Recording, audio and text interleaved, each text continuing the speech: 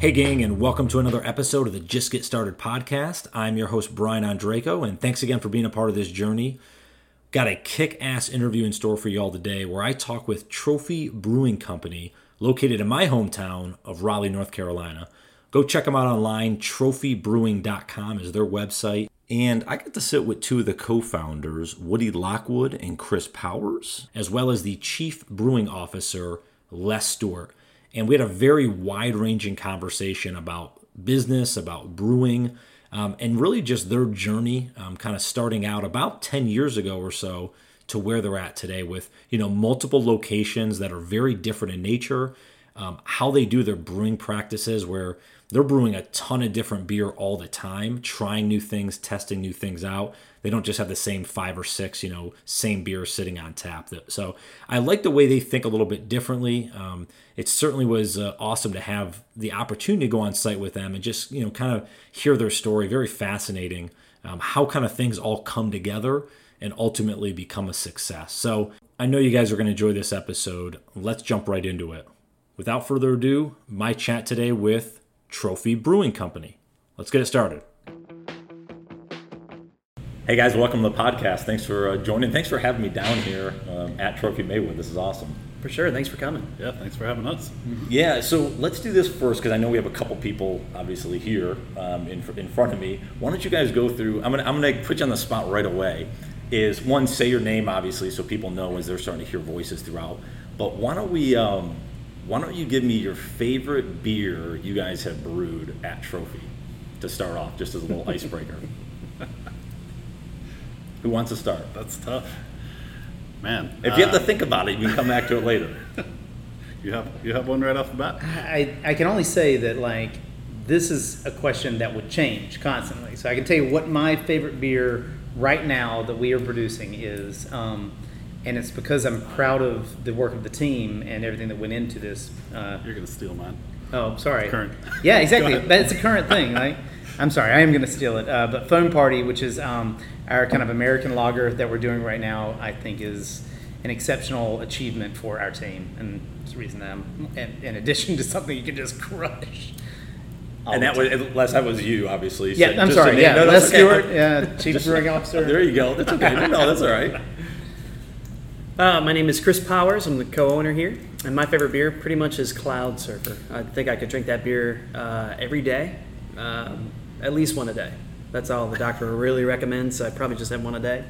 It's our New England kind of entry-level modern IPA, which I really like. I think it's a way for people to get into IPAs or get into New England styles. It's got a little bit of haze to it, but it's not over the top, and it's got a nice balance with that malt character to it, nice and crisp. And then with that hop character balanced on top is really good. Okay, cool. What about you? My name's Woody. I'm going to go with our Golden Sour right now for a few reasons. Because it's really right up my alley. The acidity is balanced really well. It's a sour that I look forward to drinking, and there's a lot that are so aggressive that I can't drink a whole glass of. But this is something we might get into down the road. But where that Golden Sour is headed in the next few months and years for us, I'm really, really excited about to have such a solid foundation to build on. There you go. How do you guys choose the names? I'm always curious about this because obviously the names of beers are very popular, all over the place. But how do you go about choosing the names? Are these huge arguments here, or is that pretty? You slip notes on the door? What goes on with that? It kind of started out with a terrible text thread where we would start off and say, "Hey, listen, we have this style of beer coming up. What do you guys think for names?" And the text thread was about 10 people initially, and then people slowly bowed out, and then we got a little bit more organized and started looking at the schedule saying, hey, we have this beer coming up using peaches, or this beer coming up using another fruit or a specialty grain. Where can we go from there? And then it's a roundtable discussion about it. Somebody will usually come out with a good idea. Not always. Yeah, let's put this into context. Now, this is a bigger deal for us than I think it is for a lot of other breweries, because between our pallet system and regularly doing one-off beers, even from the large system, we're having to do 2, 3, 4 names a week. So we have a lot of beers that have been through names, and it's can we use this name again? It's really similar to this other name. We've probably named more than 600 different beers in our time here. And do you have that list published? Can people see that? Or No, we that's can't just- even keep you up can't with keep it. up with it? You can It's on you Untapped. can go on It's on Untapped. It's on Untapped. Okay, fair There's enough. some really terrible ones. Is there ones you can think of? You don't have to call out anyone, but like obviously fans of the brewery that come here all the time that say, "Hey, you guys should try this name." Is there anyone you can think of that's like just off the wall, the craziest thing you've ever heard? They all have their own little stories. I think to me some of the biggest disasters are the ones that no one can pronounce. So like we had this dark lager one time that we named Das Mitternacht, which oh man, the way people butchered that one was funny. Also Hicotine. Nicotine was. One of my favorites is a beer called Table for Two. So you'd go to the bar and say Table for Two, but at one of our restaurants where this beer was going to premiere, we don't take reservations. So I just imagined the bartender saying, "We don't take reservations." Like, find your own table. Yeah, get your own table. Table for two. I can see the confusion that happens there. Well, so let's take a step back quick. So Woody and Chris, you guys met, if I recall, years ago, right? Just bartending and going through the whole downtown scene and those type of things. What was the progression? So obviously, and I have a lot of friends that were bartenders. I used to bartend years ago. Well, you guys decided, you know what? I don't just want to bartend or maybe change careers or do something else. I actually want to run my own business and start my own bar, brewery, etc. When did that hit each of you? Was that something you guys always wanted to do, or was that something that kind of clicked later on? I'm curious for each of y'all. I think behind the bar on the busy nights, some of the more stressful nights, we would come up with some ideas. We'd have things that we were excited about. Beer was just really becoming an exciting thing for us when we first met, and trying new things. But then there were the negative parts, the stressful parts of bartending where we'd say this isn't what we want to be doing exactly. And that's where the dream sort of like, what would we do if we did our own thing? Just as a pipe dream, never a serious thing for several years. But then when beer became a more serious thing for us, when we were seeking out things and traveling to find things, it just became a real passion and a real dream. And we started looking for buildings downtown. We started dreaming up, what we could do and what we were capable of, and that's where the Busy Bee. Yeah, and so with Busy Bee, how did that whole start? Was there, because I'm always curious, right, if someone says, hey, I want to go out tomorrow and start a bar, like, not only are there's a lot of funding that's needed, there's regulations and stuff like that. So, like, I guess I'm curious, like, did you get funding for it? Was it family and friends help? Was it your own? Like, how did you guys actually start from when Busy Bee started? I guess, was that 2009? Is that right? Yep. 2009 we opened. Yep. April 6th, 2009. So I think probably in 2007 or so was when the dream really started coming together. Another partner who's not here today, David, was sort of the real estate portion of things of the four of our partnership. Found this building. He and Chris were working together. Chris called me up and said, do you want to come look at this building with me? And the three of us looked at it, and it was in pretty rough shape, but there was a dream there, and there was a possibility, for us to figure out the funding. So it was a bank loan funded. I don't know what they were thinking, giving the three of us money at the time. But we convinced them, and that's how we got that first place started. Okay. Yeah. And was there anything you guys learned, and maybe it's even for today, but definitely with Busy Bee, that you learned from bartending specifically that maybe made you feel like, maybe I'm prepared for this? Like, besides obviously like making drinks and stuff, like was there anything in particular you guys learned? Yeah, for sure. I think what I really learned was we were both managing bars when we were getting ready to leave Rocky Top Hospitality. We were managing the bar, so we had a lot of say in like what was being served there.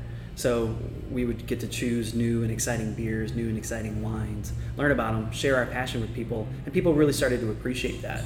When we're talking to people about beer, and like we talk about kind of our first experience with the beer, the flavors we taste in those beers, and then teach people like why some of the appreciation that goes into those beers, or even like the appreciation for the labor that goes into these beers, or any of those special things that make that beer stand out in our minds, people really kind of grab onto that. They can see the passion that we have for those beers, and sharing the passion with those people made them fans and made them become, want to try the next beer. They want to see what are we drinking next, or what should I have tonight.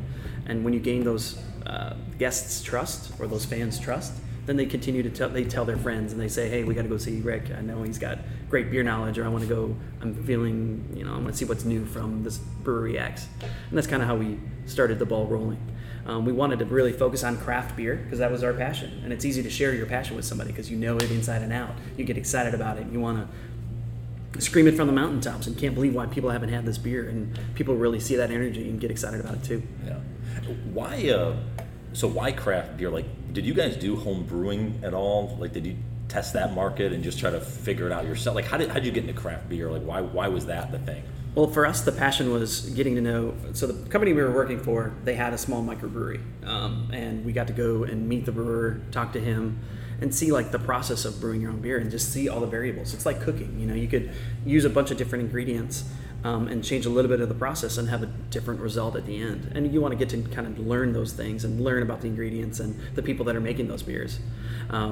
For us, it was kind of like finding something new and different from a different country, from the same style from a different country, and comparing it to one that's brewed in America, or one that's only available with a fruit that's only grown in a different country, or things like that, and really get excited about it. But then we wanted to really control some of those details. We were brewing these collaborative projects with breweries at the time, because when we opened Busy Bee, we didn't have a brewery. So we'd go to a brewery and say, hey, listen, let's talk about, have you guys ever brewed a Berliner Weiss? And they'd say, most of the times in 2010, people would say, no, what is a Berliner Weiss? Then you'd start to talk to them about the process. The brewer would get an opportunity to do the research and figure out how they're going to brew it on their scale and in their brew house. And we would say to them, listen, if you brew us this beer, we'll pay for it all. Take it off the books, your accountant will be happy, you know that it's going one place, and we're going to buy it. And then we're going to tell the story when it hits our bar top, and we're going to share it with guests. We're going to get people excited, and then we're going to move all that beer. So we were doing these collaborative projects with breweries all over the country at the time, and we decided one day, we're like, well, why are we doing this for everybody else? We should be doing this just for ourselves. We would drive and pick up barrels and bring them to breweries, and they would brew a beer, put it in a barrel. And then we'd get all that beer, but we'd leave the barrel with them so they could continue to experiment and continue to learn and continue to kind of push the boundaries of what they were brewing. We finally were like, one day we're like, you know what, we need to figure this out on our own. Let's open our own brewery. And that's how we met Les. Les was a home brewer at the time, and he was brewing on a small scale at his house. Just had the right personality, and he had the right work ethic, and he shared our same palate for beers that we wanted to be brewing. And that's how we brought him into the fold. Yeah. Well, let's talk about home brewing, because I have a lot of neighbors that probably listen to this that are Sure. Huge home brewers. One, tell me the story, I guess. How did you get started home brewing? What was the passion for you to kind of do that yourself? Have you been doing that for years and years, or was that something brand new for you early on when they came to you? Oh, I'd been doing it for years at that point in time, and kind of increased the amount and types of beer that I had been brewing. It was a pretty big system by the time that we started talking. I was passionate about it, but I was really passionate about not just home brewing and the excitement of the hobby itself, but also the craft beer and the kind of spectrum of beers that were being exposed by bars like Busy Bee Cafe. I got into it probably 2004, 2005, when right before we started to see a lot more craft beers with the Pop the Cap bill that happened in North Carolina, that kind of opened up the market in terms of available beer here, and stumbled into realizing kind of what beer could be, and there were styles that I started to read about that you couldn't get on the shelves. So you'd read about those, and you'd start to say, okay, well, then the only way I'm going to have this beer is to brew it myself. I would brew it.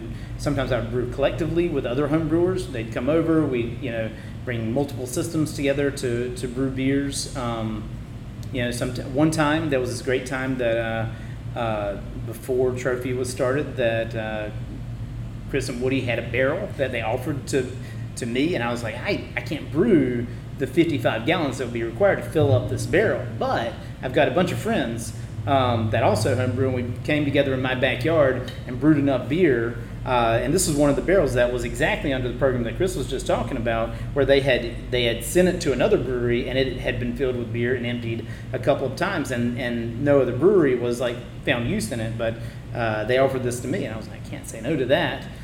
We brought a bunch of homebrewers over, filled the barrel up, made some great beer with it. So it was an experience that was as much about beer and community, and exploring the unknown in terms of craft beer, That's what really drove me in homebrewing. Is there anything you'd share for the home brewers out there? Maybe it's a trade secret, if you will, or something where they should be thinking about that they might not be just by going through their, home brew kit that they find online or something? Or? Sure. You know what I would say? Pay attention to your water profile, which is a really nerdy thing to say. But manipulating your water profile isn't as intimidating as a lot of home brewers think it is, especially if you're already to a level where you're all grain brewing, where you are dry hopping, where you are bottling and keeping gravities. You're at a level where you can easily find out what your local profile is without a lot of lab work in terms of like what minerals are in your water, and then you can run spreadsheets that are available for free online against that water profile to change that water profile so that it better fits the malt bill that you're working with in order to make specific styles. So that's what I would encourage someone that was pretty serious about home brewing. Take it to the next level. Work with your water profile. Okay, perfect. Now, I got another question, my curiosity. So you were doing just home brewing at this time? What were you doing were you involved in that industry or something totally different? So I wasn't. I had a database development company, just a little one. Okay. That was really me and my brother. We were running a little business out of downtown Raleigh, doing a lot of work for nonprofits and things like that on inventory, donation systems, things like that. Developing a lot of that stuff from scratch, a lot of coding and stuff. But I did want to get out of it and into the beer world, and had recently been working on meaning prior to hooking up with Chris and Woody about this particular endeavor, but working on a bottle shop plan to open in Raleigh. And this was before we really saw a lot of bottle shops. So I was trying to get into the industry, took a job as working with another beer bar in town, buying their beer, and that gave me yet another connection to Chris and Woody, other than just being drinking buddies, kind of inside the industry. So I was sort of interested in getting into the industry, but when this opportunity arose, couldn't say no. I closed down the other business, took my shingle down, and attached my wagon to these guys. That's pretty cool. Well, so I'm curious because obviously you guys had Busy Bee, you're doing home brewing, bottle shop stuff, and what was David doing at the time?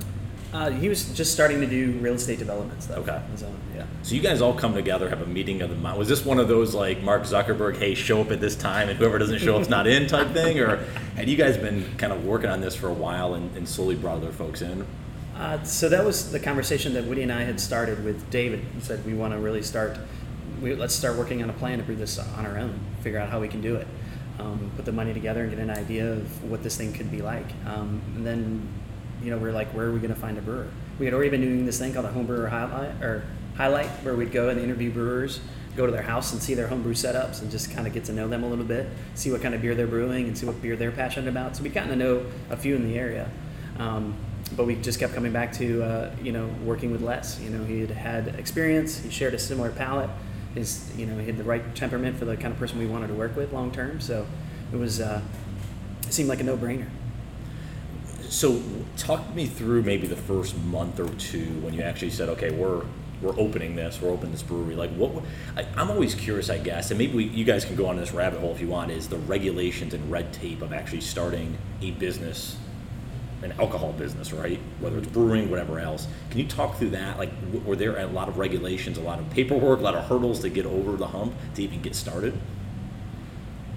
There are a lot of obstacles in terms of both federal and state requirements in order to get your alcohol permits and your brewery permits in order. It takes a lot of time to kind of get your head around what they're asking for sometimes. There's a lot of focus on where the grain's going to be kept, if it's going to be secure, whether or not you have systems in place for kind of inventory management to make sure that you're not producing beer and selling it off to the side. So a lot of controls that are associated with just verifying that you're paying the correct amount of taxes and things like that. So just really following the letter of the law and making sure that you put the forms together with the right answers and submit it, and then you have to wait, because particularly at that point in time, it was taking a very long time to process brewery permits at the federal level. And if something was wrong, then you were kicked to the back of the line and started back up. So just really making sure that all your I's are dotted and your T's crossed before you submit those forms. Are we talking weeks or months? Or We're talking months. Okay. So what was going on in the interim? Were you doing some testing on, hey, what are the first beers we're going to brew? Was it more marketing stuff? What was the... Yeah. So what we were doing before that is, so Les was brewing these small batches. We'd gotten a small amount of equipment so that he could be brewing at home, and controlling temperature on fermenters a little bit better, and really starting to dial in some of the recipes. So we knew that it was going to take a little bit of time to get our permits done, but we wanted to start to get the buzz out there. So what we were doing was hosting these little parties, these tasting parties, where people could come in, they'd bring us a trophy, and we'd give them a taste of our beer.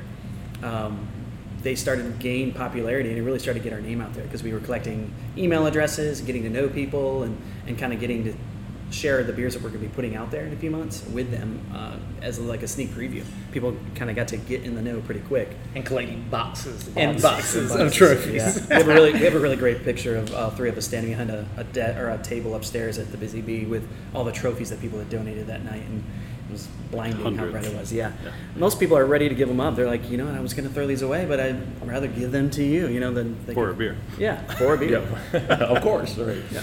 And on the back end of that, we were searching for buildings, for locations, and discussing, what kind of equipment we needed, depending on the type of space we could find.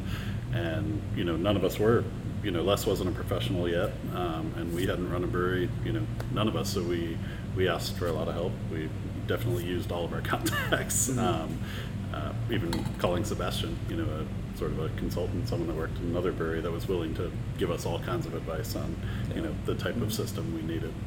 And I'm always curious on the location. So obviously you guys this was your first, maybe it was the first, right? Or not? Okay, what was The first one, the first trophy location was on Morgan Street. Okay, Morgan Street, okay. Yeah. So obviously even operations here, or maybe Morgan Street, can any building be outfitted to be a brewery, or is there certain things that have to be in place? Like that's, again, I'm curious if there's like... Sure. I mean, it's kind of like the basic stuff. It's like power, water, and then some of those other things beyond that. Those are the two major, most expensive things that you look into.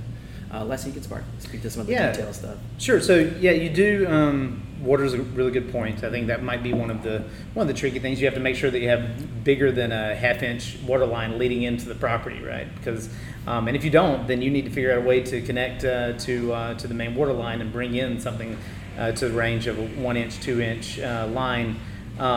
Fortunately, if you're lucky, you can land something with that. You have to make sure you have enough power. That was a little bit of a challenge for us at the original location, because we were going to run an electric brewery that was going to demand a large amperage supply On a single phase system. On a single phase system, which almost everything in breweries these days is built to be on 3-phase systems. So we had to do a lot of conversion and a lot of efficiency loss in terms of electrical design. When we came here, which is a much bigger facility, we had to make sure that all of those utility supplies were large enough to handle what we were going to do and what we wanted to grow to. So we actually had to pull in a whole new power set to be able to supply the kind of power supplies that we were going to need in this particular area, in this particular facility. You need to make sure you have somewhere that you can receive your raw materials and your inputs. If you're running a small enough brewery, you can run it like we used to run it at our small brewery, where we have to pay for a lift gate every time. So every delivery has an extra $75 fee on top of it, but it was made sense as opposed to building a loading dock. When we got here, we realized we were going to be taking that much more in terms of raw materials. So we really needed a loading dock where we wouldn't have to pay that additional fee every time that it came down, because those numbers add up. So you really want to pay attention to your scale, what you're going to need, and then what you want to spend money on in terms of capital versus finding other solutions that will eat into your cash flow. Yeah. And I'm always curious too, especially with there's multiple folks involved in the endeavor early on. Now you were obviously less handling the the brewing side of it, for the most part. How did you, Chris, how did you guys split up, or David even split up? Like, okay, who's going to do what with the business? Was that an easy task to split those up, or was that again a challenge as well? I mean, I think it's always a challenge. We try to play to our strengths, obviously. You know what we're good at. But I think that's important. And going back to one of your earlier questions is when we realized this is what we wanted to do, we sort of dove into getting as much experience ahead of time as we could. So, you know, Chris and I's strengths are running front of house operations. So we knew we wanted to be in the food and beverage industry. We, you know, took that jump for less money, more hours to be managing places and learning everything that we could in that realm, so that we were ready to do our own kind of thing, rather than just thinking we can figure it out. And that's something that I try to, you know, if anybody asks us for advice, which they should or shouldn't do, I'm not sure.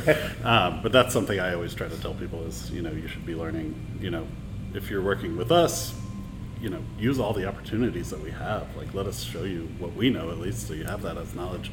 That's what we tried to do, was working for other people, try to figure out the best systems we could possibly have so that we could plug and play with those types of things. So, you know, David obviously is the real estate arm of things, so he can handle sort of repairs and maintenance, which is great because we were working till 4 a.m, you know, and couldn't come in at 6 a.m. to fix, you know, a toilet or something like that. So David could schedule that and handle that type of thing, where Chris and I could run the operations. Les could handle the actual producing of the beer, the production of the beer. Yeah, and I think that, I mean, and that's one of those things, again, to talk with a lot of folks in this podcast, like, sometimes you have to be a practitioner and go through the work and do it. You can't just expect, oh, I did some search on Google and now I'm going to be this man. You know, like, right. You actually have to do the work there. So that's awesome that you guys actually took that step back, did that, and ultimately you've kind of reaped the benefits of it so far, right? So I'm curious to transition, obviously, if we take a step forward in the story here. So you guys have 3 locations now, right? Then you have the State of Beer. Is that considered an extra location? I don't know, I'm just learning. So 4 technically, right? Yeah. One of the neat things I like, and again, a lot of feedback too, by the way, you guys have a lot of buzz out there, right? Everyone loves it, at least the people I talk with, right? And I love it too.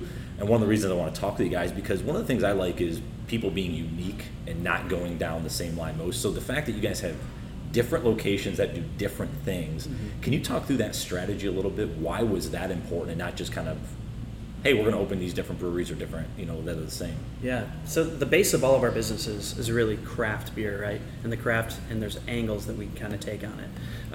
You know, State of Beer is our way that we celebrate everyone else's beer. We have trophy beer there, but it's not the only place that, you know, it's not the only thing about that place that makes it special.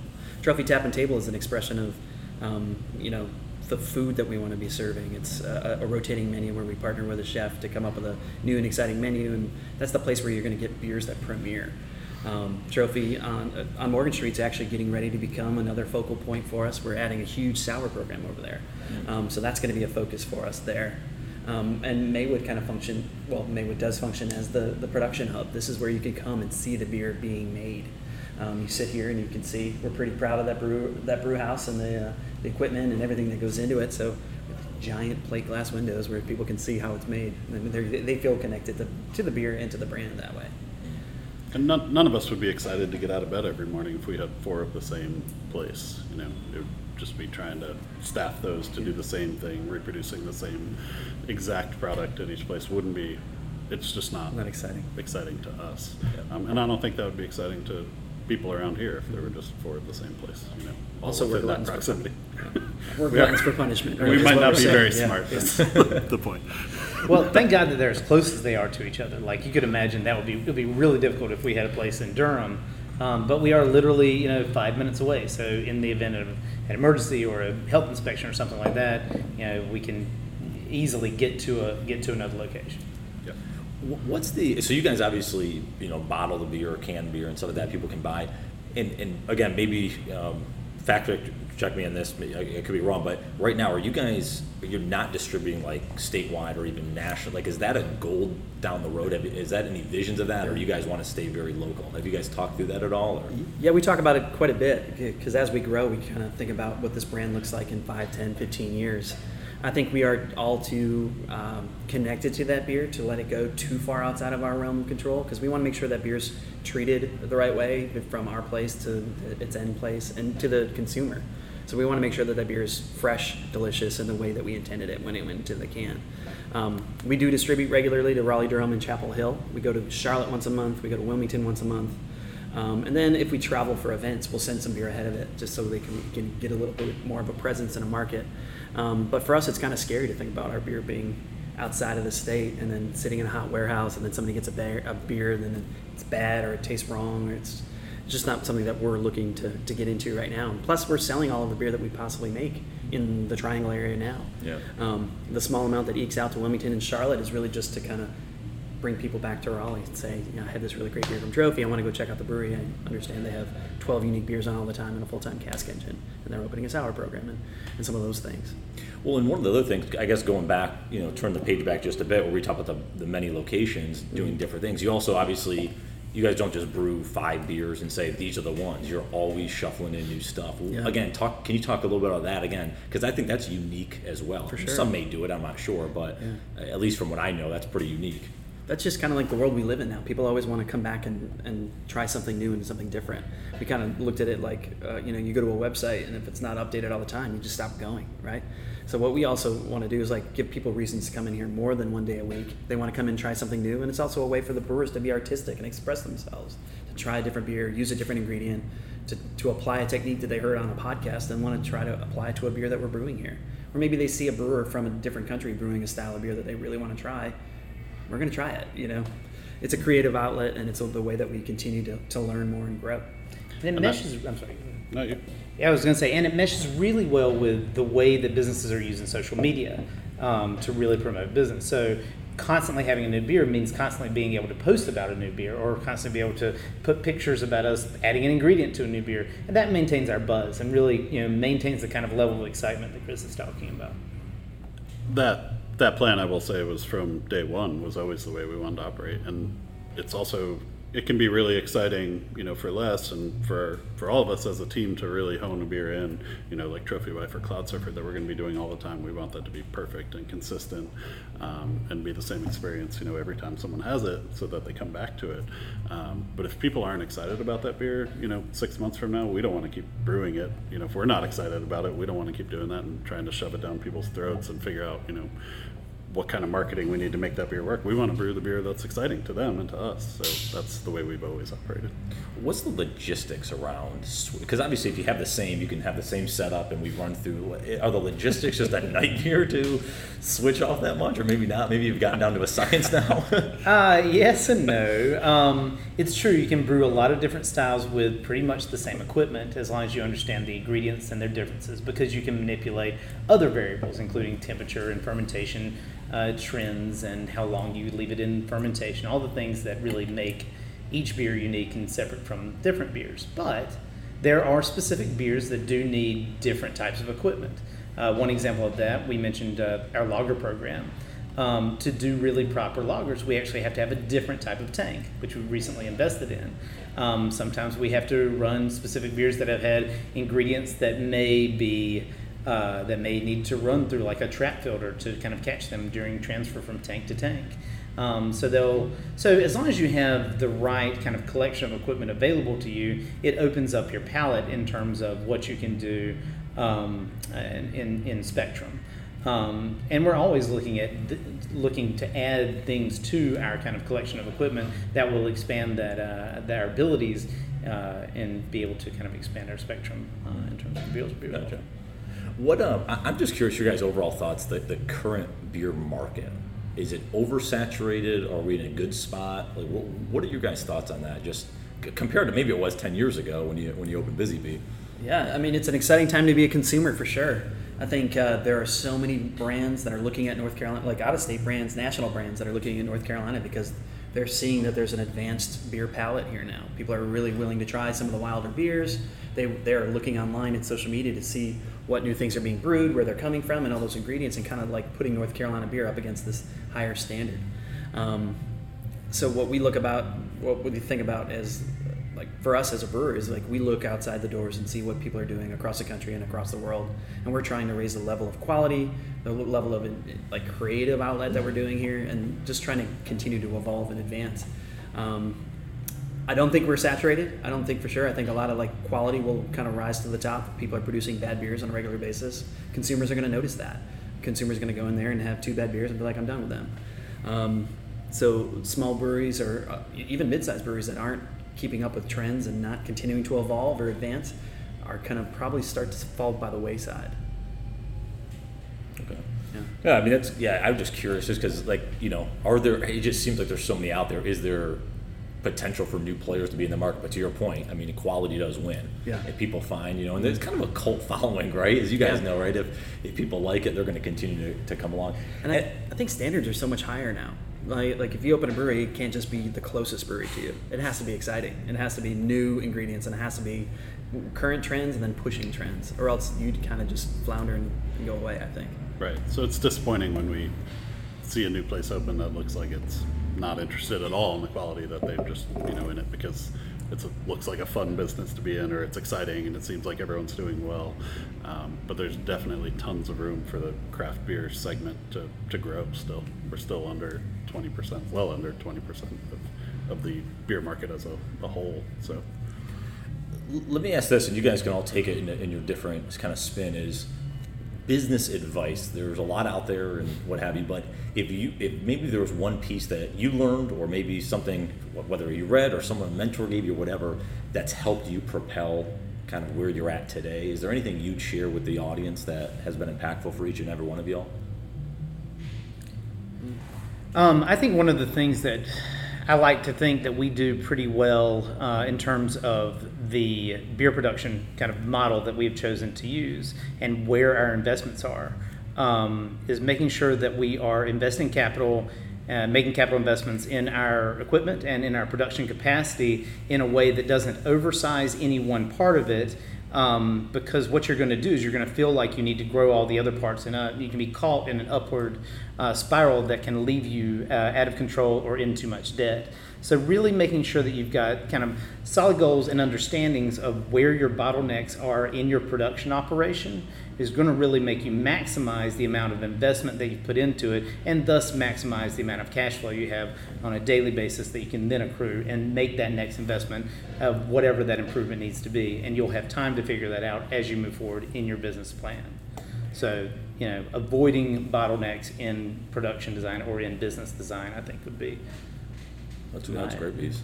Chris, Woody, what would you guys share? Continue to learn. Don't ever go into it thinking that you know everything about your business. I think there's always something you can learn from a big guy and a small guy. We are constantly listening to podcasts about beer, business, brewing, HR, like creative, like TED Talks, things like that. Like you always have to keep learning to stay ahead. Yeah, I would absolutely agree with that, and I think our a lot of the hiring practices and how we view our staff is probably another really important thing that we've all learned along the way, because you can't trust the people you're working with. You're not going to go anywhere. So we invest heavily in trying to treat people well, the way we want to be treated. We realize work is work, but we want it to be the best possible atmosphere that it can be, and for people to be proud of what we're doing. Awesome. Well, let's end on this. Is there anything you can share? And you don't have to give away any secrets, but like, what's the next 6 months, a year look like for you guys? Is there anything you guys are excited about that's happening? Absolutely. That you could share. Yeah, Sure. Absolutely, sure. Dig into this. Our location on Morgan Street, we may have mentioned earlier, is expanding. We just had 260 chairs land on Friday. Woody's excited about seating currently. So Seating's number one. No, seating has been our biggest complaint over there. We have no room in there. People always say it looks packed, and we must be so happy with what we're doing over there. The reality is it takes 20 people to look packed over there because we've had no room. So we're taking over the rest of that building. We're moving our sour program over there, like we mentioned. That's really, really exciting to be moving a brewing aspect of things back over there. We're hiring someone specifically for that position. That program's going to grow significantly. We invested in a lot of wood that's heading over there, so we're going to be aging a ton more wood aged sours over there. 5 22-barrel foeders are landing. We have 2 20-barrel foeders already going, and lots more barrels on top of that. Lots of really cool small barrel projects too happening. We're working with a local potter to fabricate an amphora for us, made from North Carolina terracotta. So it'll actually be, we use as many local ingredients in that beer, have a locally captured yeast, and have a terracotta amphora made for this, and then we'll actually have a true taste of what North Carolina is like. There's a lot of really cool things also built into the design in the front of house. The ability to break out areas for event space and to do very intimate events in the foeder room, in the barrel room. So really excited about the opportunity to do that. As many times we've been asked and haven't been able to say yes to a lot of kind of mid-sized parties. We're really excited about that. Yeah, for 7 years over there, we've never been able to have a beer dinner. We've never been able to do really any private events at all. So all of that's going to be a whole new realm for us over there. Really exciting. We also have a vertical foeder that's going to be landing. So that beer that we're all enjoying so much right now, the Pilsner that we've been working on, we're going to have some wood-aged lager as well coming out. So that's going to be fun too. Yeah, it's really exciting stuff. And like I said, this has been an awesome pleasure. I have to give credit, my neighbor Matt kind of turned me on to you guys many years ago. And just to give him credit, he even says, and I agree with him, that probably the best brewery in the Triangle, not only in product, but branding and the motto with all the separate locations. So kudos to that as well. Thanks, Matt. Yeah. So, Matt, no free beer just because you said that. But this was awesome. Thank you guys for having me on site here and sharing your story. This has been pretty cool. Yeah. So thank you very much. Yeah, for sure. Thanks for so much. Reaching out. Well, I hope you guys enjoyed that interview and look forward to having you for the next one. And if you are getting value out of this podcast, please head over to iTunes, leave me a quick review, let me know how I'm doing. It's the only way I'm going to be able to make this podcast better each and every episode. And go connect with me online at Brian Ondrako on Instagram or Twitter, or head over to my website, brianondrako.com, where I house the podcasts, my CrossFit journey, a ton of blog articles. I even have a Now page to kind of keep people up to speed on the last couple months. At worst, it gives my mom peace of mind to keep tabs on me and know that I'm doing okay. So I hope you guys continue to do great. I look forward to having you on another episode and keeping connected online. Take care, have a phenomenal week, and we'll talk to you soon.